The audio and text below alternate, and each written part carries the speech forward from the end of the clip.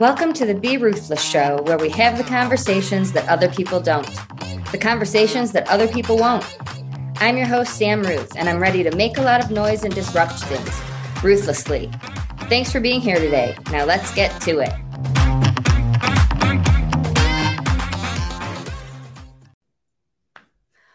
Welcome back to the Be Ruthless Show. I'm your host, Sam Ruth, and joining me today is Dr. Bobby Pellant. And before we get started, I just want to say happy 54th anniversary to my parents. And today is my 9-year anniversary with Jim, who I feel like, just yesterday, 10 years ago, he flew across the country to reconnect in Michigan. So those who know my show and know me know this is a day for me. So thanks for sharing it with me. Congratulations. It is a best-selling day at 8 o'clock in the morning for me, 10 o'clock for you. Congratulations. Searching for Sea Glass. How at 10 o'clock in the morning is this already a best-selling book? Should we talk about the work leading up to this, going into it?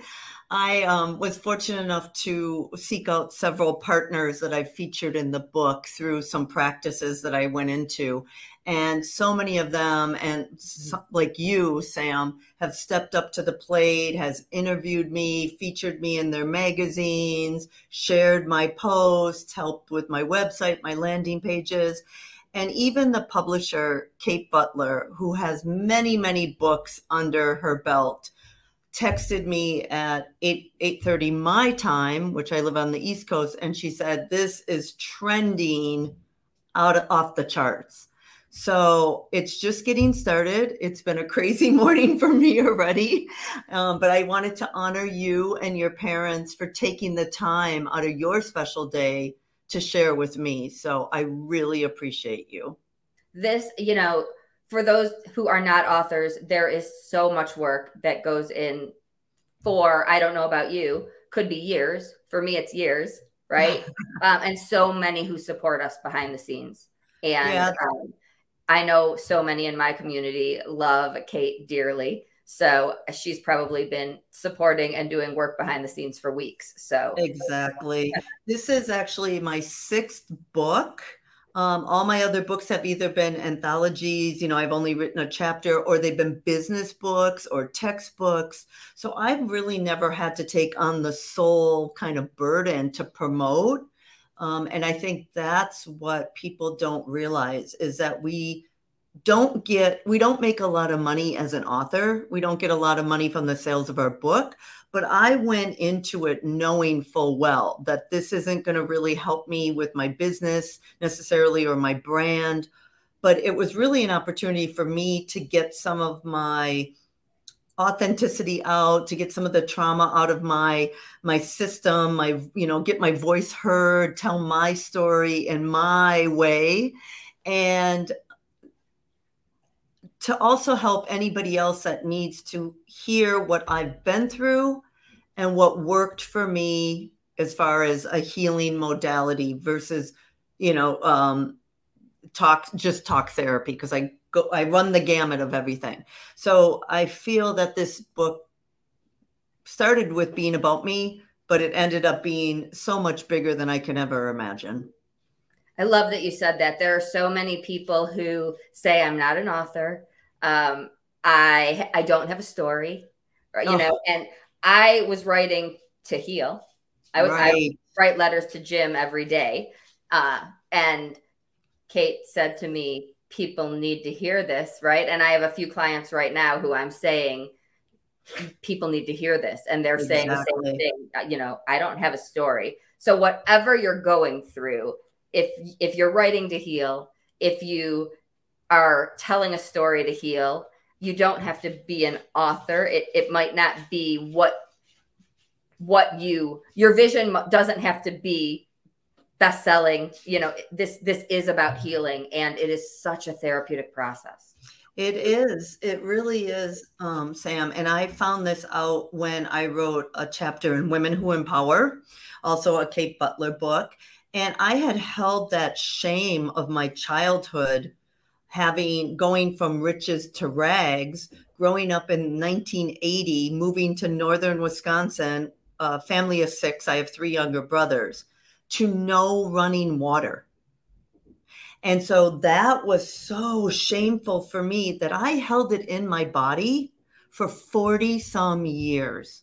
And it affected me every single day on how I showed up, because I was hiding such a big part of who I was. And it was only through writing that book, putting it out in the universe, having it become a #1 bestseller and #1 international bestseller in 2 or 3 countries, I can't even remember, that it freed me, it liberated me. And that was the final piece of what I needed to do to heal. So that's why I took on another book, because I'm like, if I could heal this much from that one, what happens if I wrote a memoir?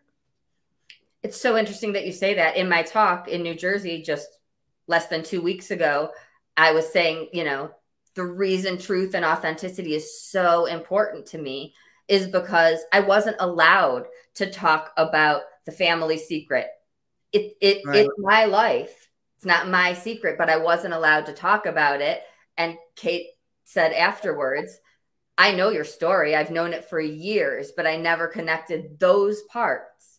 Right. And it's true. Hiding things shows up in some other place in our life. And it is just not healthy. For sure. And I read a study, it has to do with the fear of dread. But I'm sure I could find a study on the fear of shame or, holding things in. Mm-hmm. But this Harvard study said that the feeling of fear or dread only takes 1/10 of a second for us to encapture it in our body. But based on our cellular memory, it can stay there for a lifetime. And now there's studies shown that as women, if we're carrying babies, some of our feelings, such as anxiety or depression or shame or fear, some of that cellular DNA can get passed on to our children. So it's really important that everybody out there realizes it's never too late to go through your own process. When I wrote this book, I just wanted to be a memoir about my ups and downs of life. But as you know, the whole second half is looking at all these different modalities. And I use the word healing, but I don't want anybody out there to think any of us are broken. We use it because it's a common term for, getting through whatever we need to get through to get to that other side, to break free of whatever we're going, feeling or going through. However, I truly believe that if we can go through it and we can get to the other side, that's when we start to show up more authentically in integrity and in our soul, who we're meant to be on this earth. So I hear you. I hear you, sister. We're told and conditioned by our culture in America that we're not supposed to be talking about these things. But the minute we start talking about them, we realize that we're not alone. That while somebody didn't go through that same thing of growing up in the 80s without running water, somebody grew up in poverty, and it was just as traumatic for them not to have food on their table. So there's always a common bond that links us together. It's just when we voice it, we're finding those connections more freely. Absolutely. I literally just said this on my podcast Monday, literally. And we then connect with people. We know we're not alone. We give others the power and the permission to share what they're going through. Yeah. And I love what you just said about healing, because I say the same thing with grieving. I use the word healing because grieving, I feel like it makes people feel like they're stuck in that place. And we want to get out of there. We want to move forward, but we are absolutely not broken. It's the world. It's the people looking at it as if there's something negative. We're the ones who have.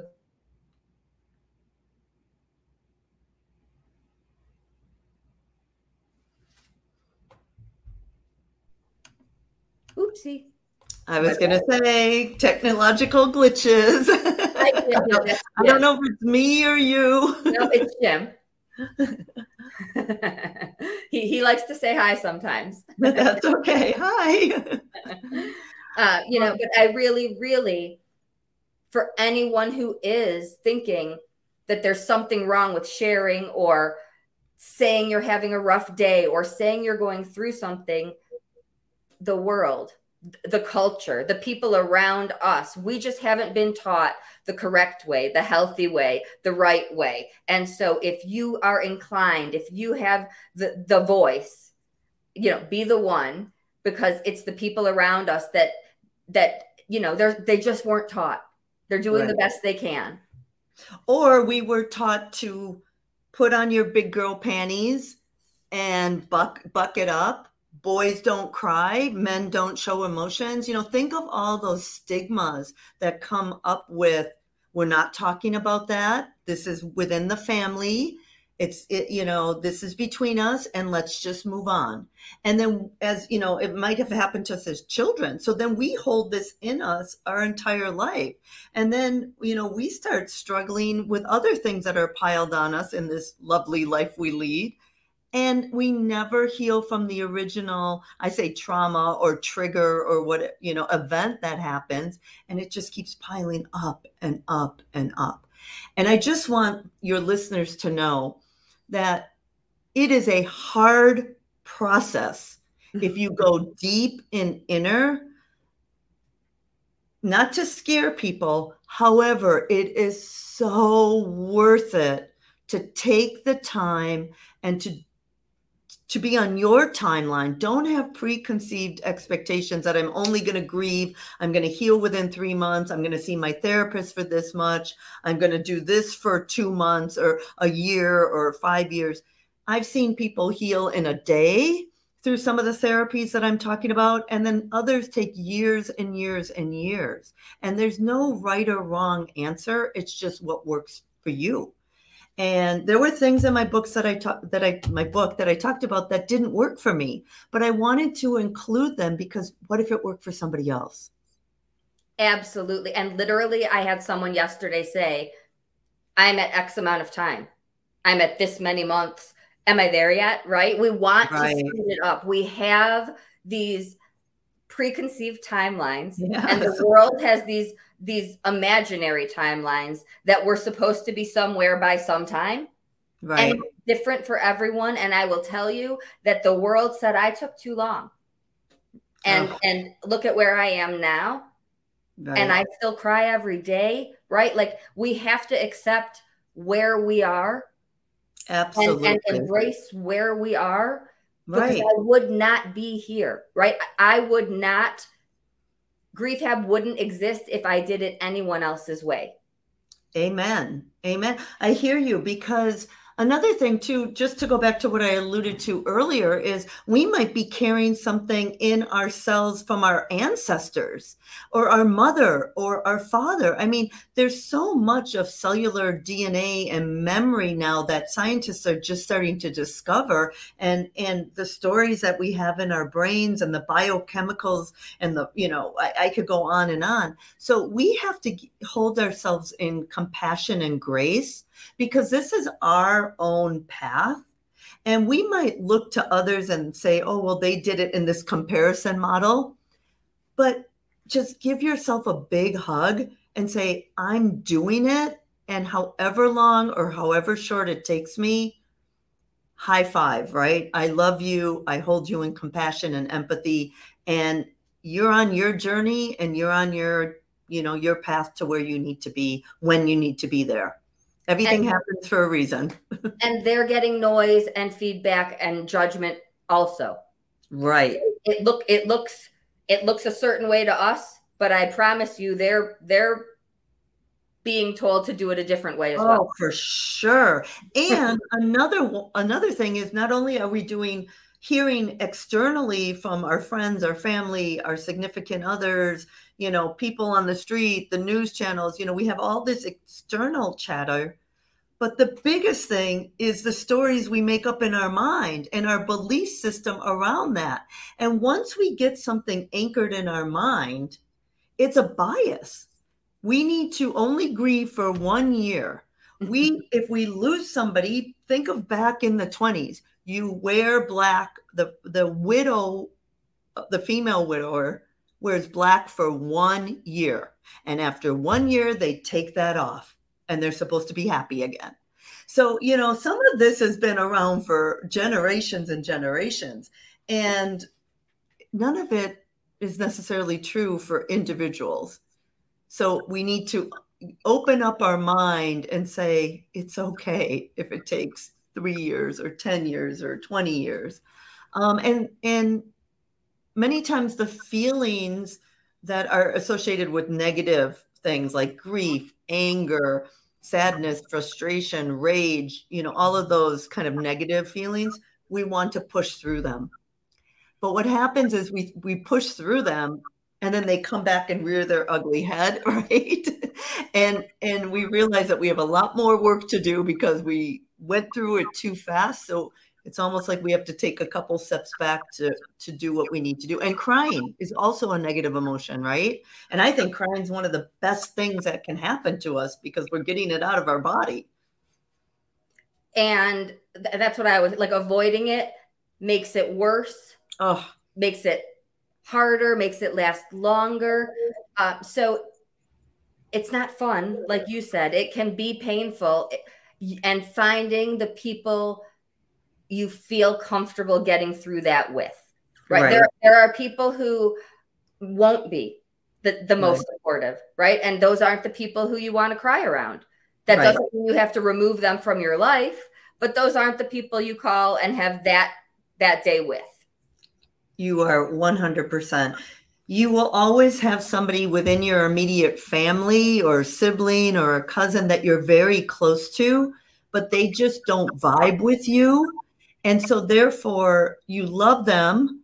However, you have to find somebody within that grief or that traumatic or that trigger or whatever we're calling it that you can really resonate. And I call them my soul family, or my sisters or my brothers, who were operating on an energetic frequency that we really relate to each other because we've either walked in each other's shoes at some point, we've been through similar events, or we've just moved, we're on the same pathway parallel in the process. And it can be overwhelming. It can be scary. It can feel like the biggest jump to let someone new in when you're in that place, whether it's grief, anxiety, that can feel like one thing too many when you're already going through so much, but it's part of the way through it. Absolutely. I couldn't agree more. And I think everybody goes through this fear. Even as an author, even holding this book in my hand, I'm like looking through the chapters saying, oh my gosh, is somebody going to judge me because of this? What are they going to say about this? Or, is this event, did I make this up in my mind? Or is this an accurate way that this happened? And then you have to just say, listen, this is to the best of my ability that this is my story. Everybody doesn't have to agree with it. But I was authentic, raw, honest as I could be. And without the fear of jumping and finding those people and being vulnerable and being open, you risk closing yourself down and suppressing it, like you had said. And that will always have an effect on your physical body. So I don't know, in your book, in your journey, I call them my tribe, knows that I removed any and all toxins, and that included people, right? So yes, there were some that took me a little bit too long. I had the stories that they were a connection to Jim, and I needed to keep them in my universe. But now, if somebody is not healthy for me, if somebody has a negative energy, if somebody is toxic, they are not in my world. We have black buttons. We have ways to, I really, truly do not let them in, or I remove them because life is difficult enough, and I don't want things that could be bringing my energy or my vibration down. So I don't know if that happened in your story. Absolutely. I mean, I think early on in my story, just the way that I was behaving, because I wasn't dealing with some of this stuff in my body, um, I forced people out in a non-loving way. And so, I would do something to alienate them. And I wasn't sorry for it because I was just on my, I was in my head and I was ego driven and I was doing this and I could care less about anybody else. Now, as you said, Sam, it is so much of a conscious choice to choose who's going to be in my circle.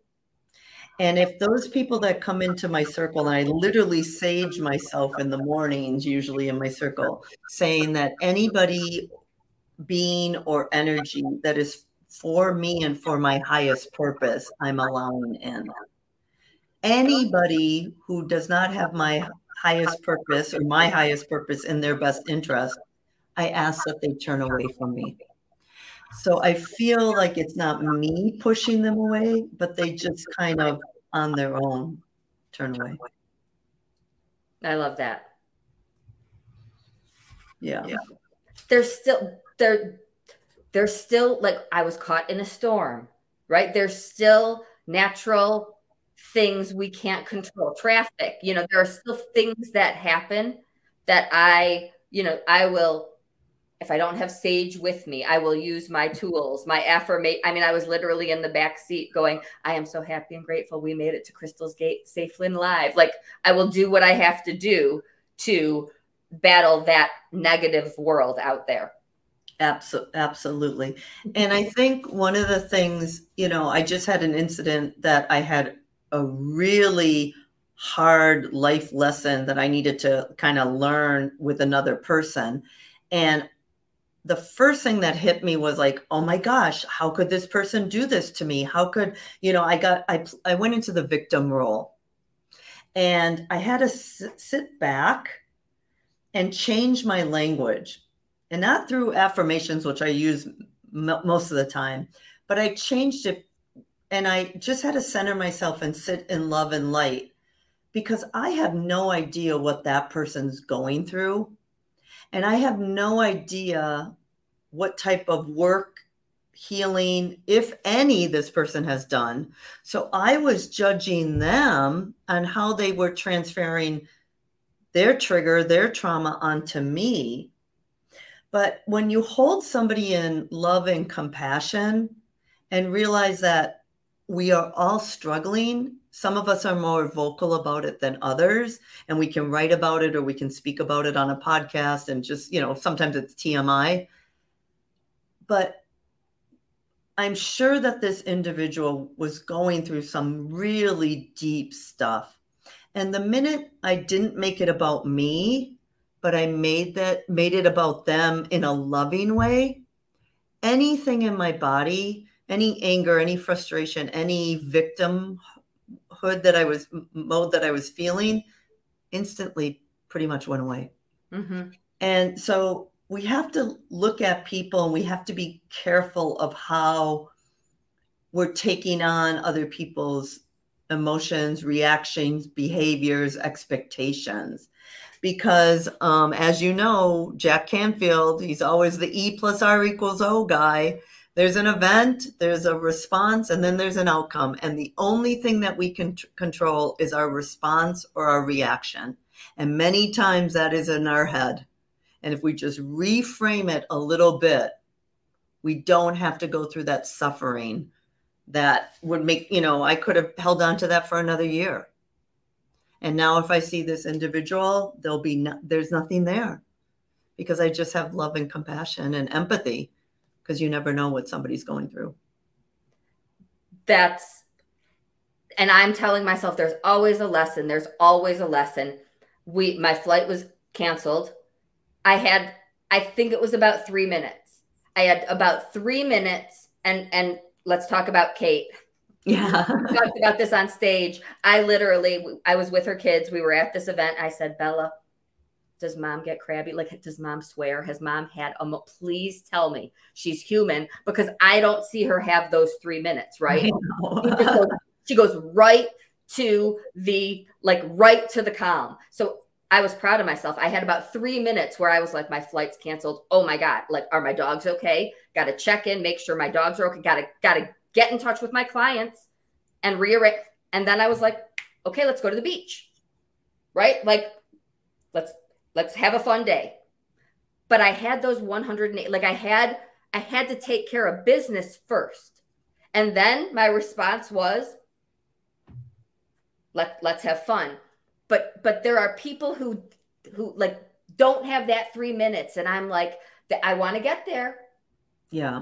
But my response was, make sure life is okay, make sure my dogs have a human with them, make sure my clients know I didn't disappear and abandon them. And then I cannot do anything about this. Enjoy my day. Change my response. Present moment, right? But I look at those people who, like Jack and Kate, who go right to the nothing we can do, enjoy the moment. And I'm like, how do you skip that 180 seconds? I don't get it. It's a daily, sometimes it seems like minute to minute practice. Some days, right? Right, Sam? It's like, okay, what else can hit us now, right? Coming up, there's like 9 planets in retrograde, and I'm like, okay, hang on, people, because, and I think at the end of this month or September, and I'm like, what, I have to be prepared for everything. I got to meditate, get my sound bowls, get my crystals, get anything out of my healing kit that I can to be grounded and centered, because I tend to amp it up and transfer emotions and become very sensitive to everything, sound, people, lights. And I just completely, it's, we're humans, right? But there is we can change that response. I could have been out of whack for that entire day. My week, it did throw my entire week off, right? I lost a day and a half, right? Like my entire schedule was thrown off. I couldn't do much about it. I got to spend a full day with people I wouldn't have been with, right? Like, great things happened that wouldn't have. So that's how I have to look at it, because there's nothing I could have done about it. It did throw me off, my sleep off, a lot of things. That's a fact. Absolutely. Yeah. And we have to look at, like you said, not only what the lesson is in this, but were you supposed to spend that day or that night or those times with those individuals? And what came out of that interaction that would not have if you would have, been on schedule? Right. Say. So that's where the universe and life sends us these little nudges to pay attention. It's not, you had this expectation of this happening, but we're just going to throw you over here because this is where you need to be. And you can either struggle against it, or you can go with flow and ease. And it's just an embodiment of retraining ourselves how to go with flow and ease versus struggle and tension. And there are people in my life, in my world, who would have that tension and live in that pain. Angst too. Yeah. It's like, yes. And if you're able to, and I would laugh at this, right? Like old Sam would laugh at these things I do now, like sitting in the back seat saying affirmations. I would laugh at me. But if you're willing to try it and see if anything in your own life changes, you don't have to trust me. Give it a shot. It's life-changing. It really, and that's what I was in so much pain without Jim that I said, if you told me standing on my head would help me, I will do it. So I did, and things changed. Right. So now I live this way, and I don't go a day without meditating. I don't go a day without doing these practices, because my life is more angsty and more stressful when I don't have them. Yeah. And I think that's why this book kind of transitioned from half memoir to half personal development, spirituality, non-traditional modalities, crystals, breath work, meditation, plant medicine. I talked about that from an academic and research-based background. Thank you. Yeah. And the reason I did that is because talk therapy is, something that our insurance usually pays for. And people go, that's one of the first modalities that they go to. And many times it doesn't help to go to a psychologist, to go to therapy. That's what I'm talking about, Sam.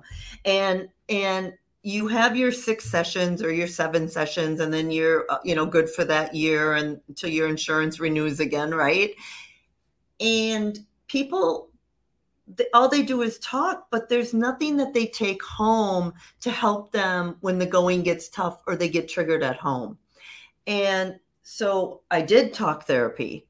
I did talk therapy with the same person for many, many years. I tried different people. Then I tried, exercise, and I tried staying busy. I mean, I went through pretty much every single modality out there, including some really far-based ones. And as you know, I'm a professor of business. I've been a professor of business for 26 years. I have my doctorate in leadership and a postdoc from Harvard. And for me, it came to a point in my life that I'm going to start talking about some of these things that I'm doing now in my 50s without any stigma attached, because I have the credentials, I've done the research, I've tied it back into clinical trials with PTSD and grief and addiction and veterans, that, there's substantial stuff out there for people that it needs to be known. Mm-hmm. Now, I'm not condoning anybody do anything, especially in some of these cases. It's not necessarily legal here in the United States. But as you know, some of the psilocybin research is now coming to the States, that we have a few states that are legalizing it. And many times under clinical conditions, people are treated. Now, that has never been the medicine of choice for me. I've tried it a few times and it just is not for me. I'm very, very sensitive to it. So I just wrote a little bit about it in the book, and, I lived my experience, and I said, no, thank you, next, and let's see what else I can try. But for other people, if you go and look deep on the Johns Hopkins research and the National Institute of Health, which I footnote in my book, there is some really good research coming out of there to help some people that are dealing with some pretty deep traumas. So yeah, I'm laying it all out there without any fear of judgment or fear of my university or anything, because I think that if we have a stigma of trying things to get us through whatever we're dealing with, that's even worse than holding it in, holding that trauma in. So I felt like I was the guinea pig. It's like, I'm going to try it, as much as I can. And then I'm going to say, well, this worked for me, this didn't work for me. Of course, I'm not a medical doctor. I just want your listeners and viewers to know. And I do have a ton of disclaimers in my book. But I want people, to realize that if there's something that's not working, look someplace else. And like you said, affirmations, right? We all think that this is woo-woo stuff that we're talking about, and meditation and standing on our heads. I was the same with you. I was so sick and tired, Sam, of being sick and tired, that I would have done anything at least once to try to get to the other side, which means healing through whatever I needed to get through. I didn't care how long it took. I just knew that I was not going to be stuck in this position, because I didn't like the way I felt. I didn't like the way I was behaving. I didn't like the way I was showing up for my family, my children, my friends, my boyfriend, whoever. And so, there were a lot of people that judged me for doing this, and they don't understand me. That's fine. Some worked for me, some didn't. And I'm a happier person because of it. And I think I've healed a lot of my traumas, triggers, events that has happened, my cellular DNA, right? We cut off, like you said, we clear our body physically by cutting out sugar, dairy, whatever we're cutting out. But then we also have to cut out people if that's something that's causing us stress. But I love what you just said. And I love that you said with academic research. I Yeah. have a client who is seeing someone highly supervised, Yes. someone I respect and I would refer to. There are several doctors who are not supervising. You know, you have to Right. do your research and find someone. It's Yes. no different than any other field, right? You have to do your Absolutely. research and find the right person. I'm like you, I'm very sensitive. It's not for me, but I have someone with post-traumatic stress who was close to going inpatient. You know, we were close to the hospital, and she is doing amazing. Yeah. So I've seen it personally do Yeah. wonders with the right facility and Yeah. supervision. And thank you for bringing that up, because I just want to let the listeners know as well that I went into this pretty natural based. I don't do sugar, gluten. I do a little bit of caffeine. I don't do meat. I had all my mercury, taken out of my teeth. Like, I'm pretty holistic. So what was really important for me, and there's no judgment for others out there, is I didn't want to take a pharmaceutical. I did not want to do synthetic drugs. I didn't want to be put on Valium or serotonin uptake. I am not saying that there's anything wrong with that, as long as you do it in a supervised setting or with a medical physician. But I also went into some of these alternative medicines, not doing it for the high or recreationally. I did it in a ceremony that this is a natural plant. It is a healing plant from indigenous cultures in Colombia or Brazil or wherever I was sitting in. And even with the psilocybin, I did it in a really reverent place ceremony with somebody sitting with me that was not in the medicine, in a controlled, supervised environment. And I always say, if you do it recreationally, you're doing it to escape something. And believe me, I was there. I've used alcohol as a recreation. I've used working to try to temper everything down. I've used, when I was younger, promiscuity, just dating a lot. There's a number of things that we can kind of get addicted to. Shopping, having the next, a Chanel bag. I had to get that Chanel bag. And then what else did I have to get? But this was really done with studying natural alternative therapies and really embracing the culture where I was sitting in ceremony with. So and like I said, I don't have any judgment with whatever anybody wants to do, because I think it can help millions of people. But that was kind of where I was coming through in this book. So some of the things like ketamine, I have not tried, but I've done the research on it, right? I did not talk about anything that I physically did not do. So I didn't talk a lot about any of the pharmaceuticals that we get prescribed from doctors, because I wasn't on any and I didn't try them. So this was more of a natural, talk therapy, crystals, sound bath, yoga, and then into some of the plant and animal medicines as well. Where is the book available? So it just launched today, as you know. It is on Amazon. What I will do is, I know that this doesn't air till later tonight. I will send a link to the listeners that if you go on Amazon and purchase, I will give you 3 bonuses. You can either choose from like a business success bonus, because a lot of my healing, when I healed myself, my business just took off. And my best year was during COVID, if you can believe it. I had 5 companies going at one time during COVID.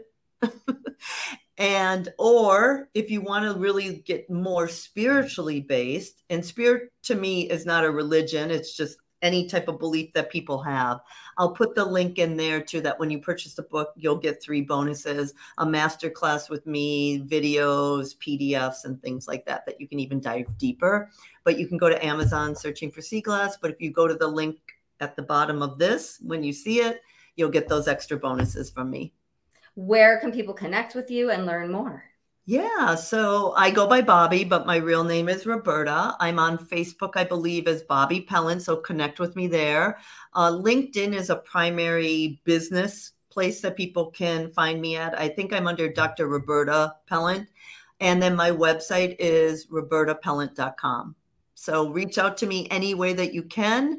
I would love to just hear more about your journey too. Even if you read the book, drop a line, tag me on your Facebook or whatever, so I can go in and comment. I really am doing this because I put my intention out there that somebody out there is struggling and they need to read even a few lines of something that I've written to make them go forward on their journey of healing. They do. It's a beautiful, beautiful cover, beautiful story. Thank you. I know the team who was involved, and I love that it launched today, connected in so many ways. And it's a, just for the listeners out there, I have goosebumps right now, not only anniversary, right?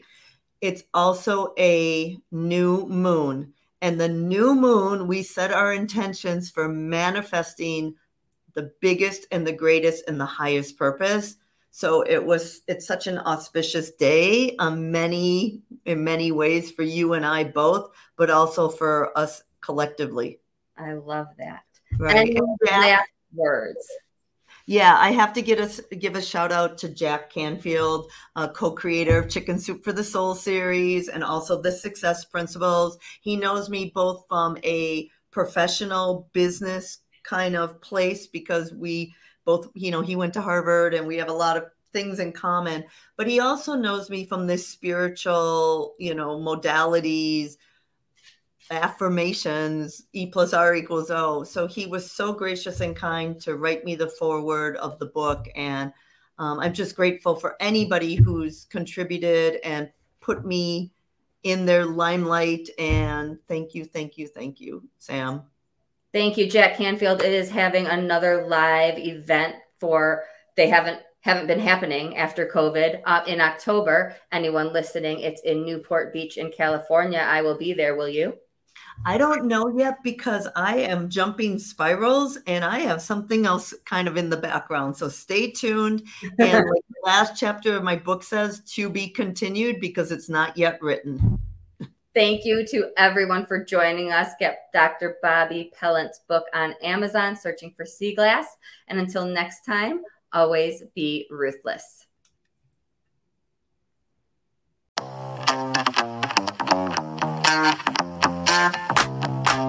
Thanks so much for listening today. Your support means everything to me, truly.